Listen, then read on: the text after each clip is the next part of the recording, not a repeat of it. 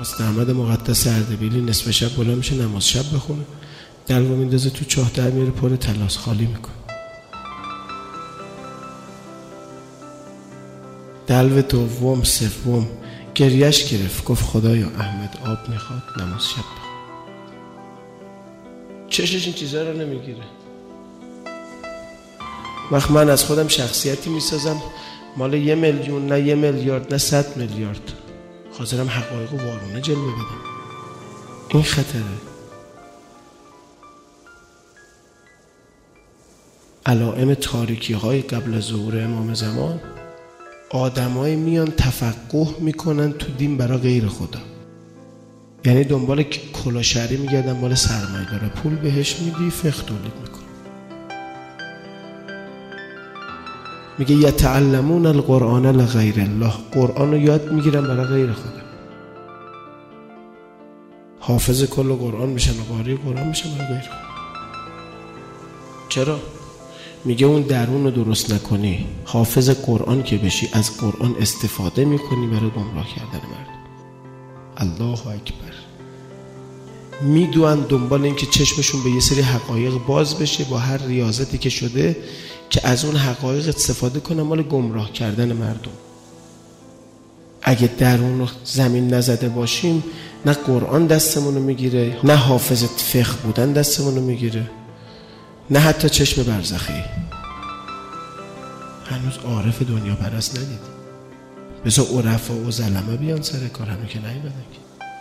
ما آقا بهجت رو بدیم، همه دنیا رو میدادی برای غیر خدا، یه نگاه بکنه نمیکرد. امام صادق فرمود بعضی شهوت قدرت دارن، برای رسیدن بهش حاضرن هر کاری بکنن، حتی زهد فی الدنیا. آدمی که شله، آدمی که کوره کره، کجا میتونه دست جامعه رو بگیره؟ کو چشم باز نسبت به حقایق، کو گوش باز، کو مفسر قرآن، کو کارخونه زدیم حافظ قرآن تولید میکنیم از چیزی که سر در نمیارن قرآن. حافظ کل قرآن سراغ دارم سلام نمیکنه، بهش سلام نکنی. حافظ کل قرآن زن و بچه‌ش ازش آسیان. همین حضرت امامی که دنیا رو گرفت تو دستش، 40 سال با خودش کلنجار رفت، یعنی 40 سال عمرشو گذاشت حساب خودشو رسید، با خودش 40 سال جنگید. اول طلبگی تو این قوم یه منبر رفت، همه گفتن احسنت، خودش هم گفت باریکلا، ولی 4 سال منبر نرفت. گفت منبری که نفسم حال میکنه که منبر نیست. آیت الله بهجت بفرمود آقا روح الله خوره سبزی خیلی دوست داشت، تا آخر عمر نخورد، حاضر نشد اندازه خوره سبزی به نفسش حال بده. وقتمو برای چی تلف کردم؟ وقتمو کجا صرف کردم؟ بعضیا همچی میگن عمر سعد یعنی اون جرثومه بدی هاست، من آخر خوبیام. خودتو نگیره، کجا معلوم من و تو عمر سعد نباشیم؟ هر چی عمر سعد بالفعل داشت ما بالقوه داریم. عمر سعد هم مادرش زایده بود، از مادرم متولد شد، پاک بود.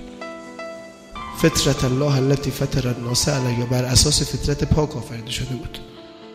تازه عمر سعد علی ابن ابی طالب رو دیده بود، تو منو دیدی. عمر سعد آقا امام حسن رو دیده بود، تو منو دیدی و امثال بنده. آدم حسابی هم بیشتر از ما دیده بود. فرمانده لشکر بود، توالتای دو کوه رو میشست. فرمانده لشکر بود، حاضر نبود یک کنسرو بخوره در حالی که بسیجی نخورده. میگم یک کنسرو گوشم کنار سفره حاج ابراهیم همت. گفت به بچه‌ها میدی؟ گفتم آجی شب میدم، شما که نیستی. گفت نه شب میخورم، من نمیتونم ظهر بخورم، اگه من بودم شب میخورم، اگه نبودم نمیخورم.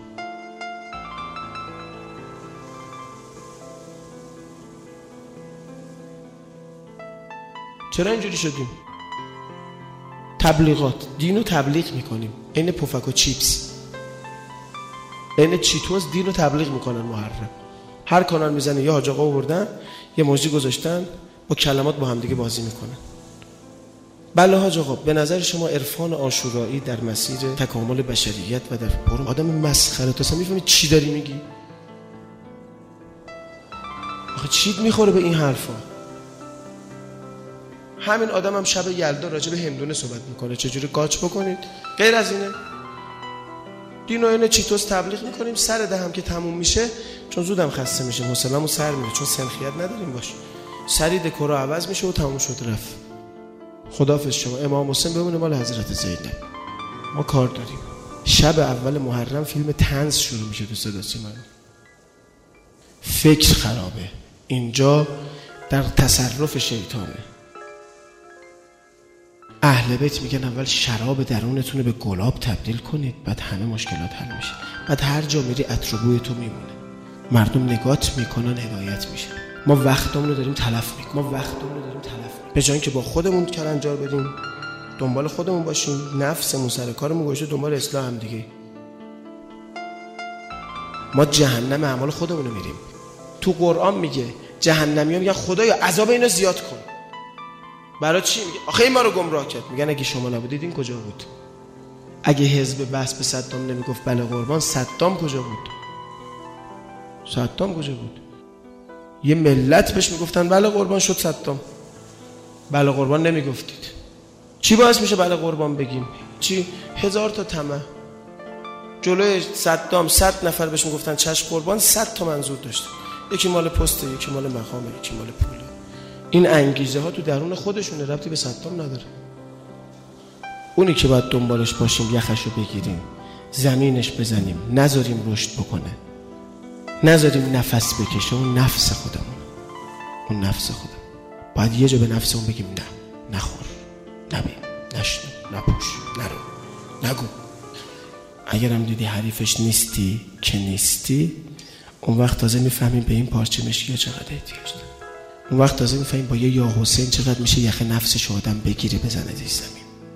باید یه جا به نفسمون بگیم نه.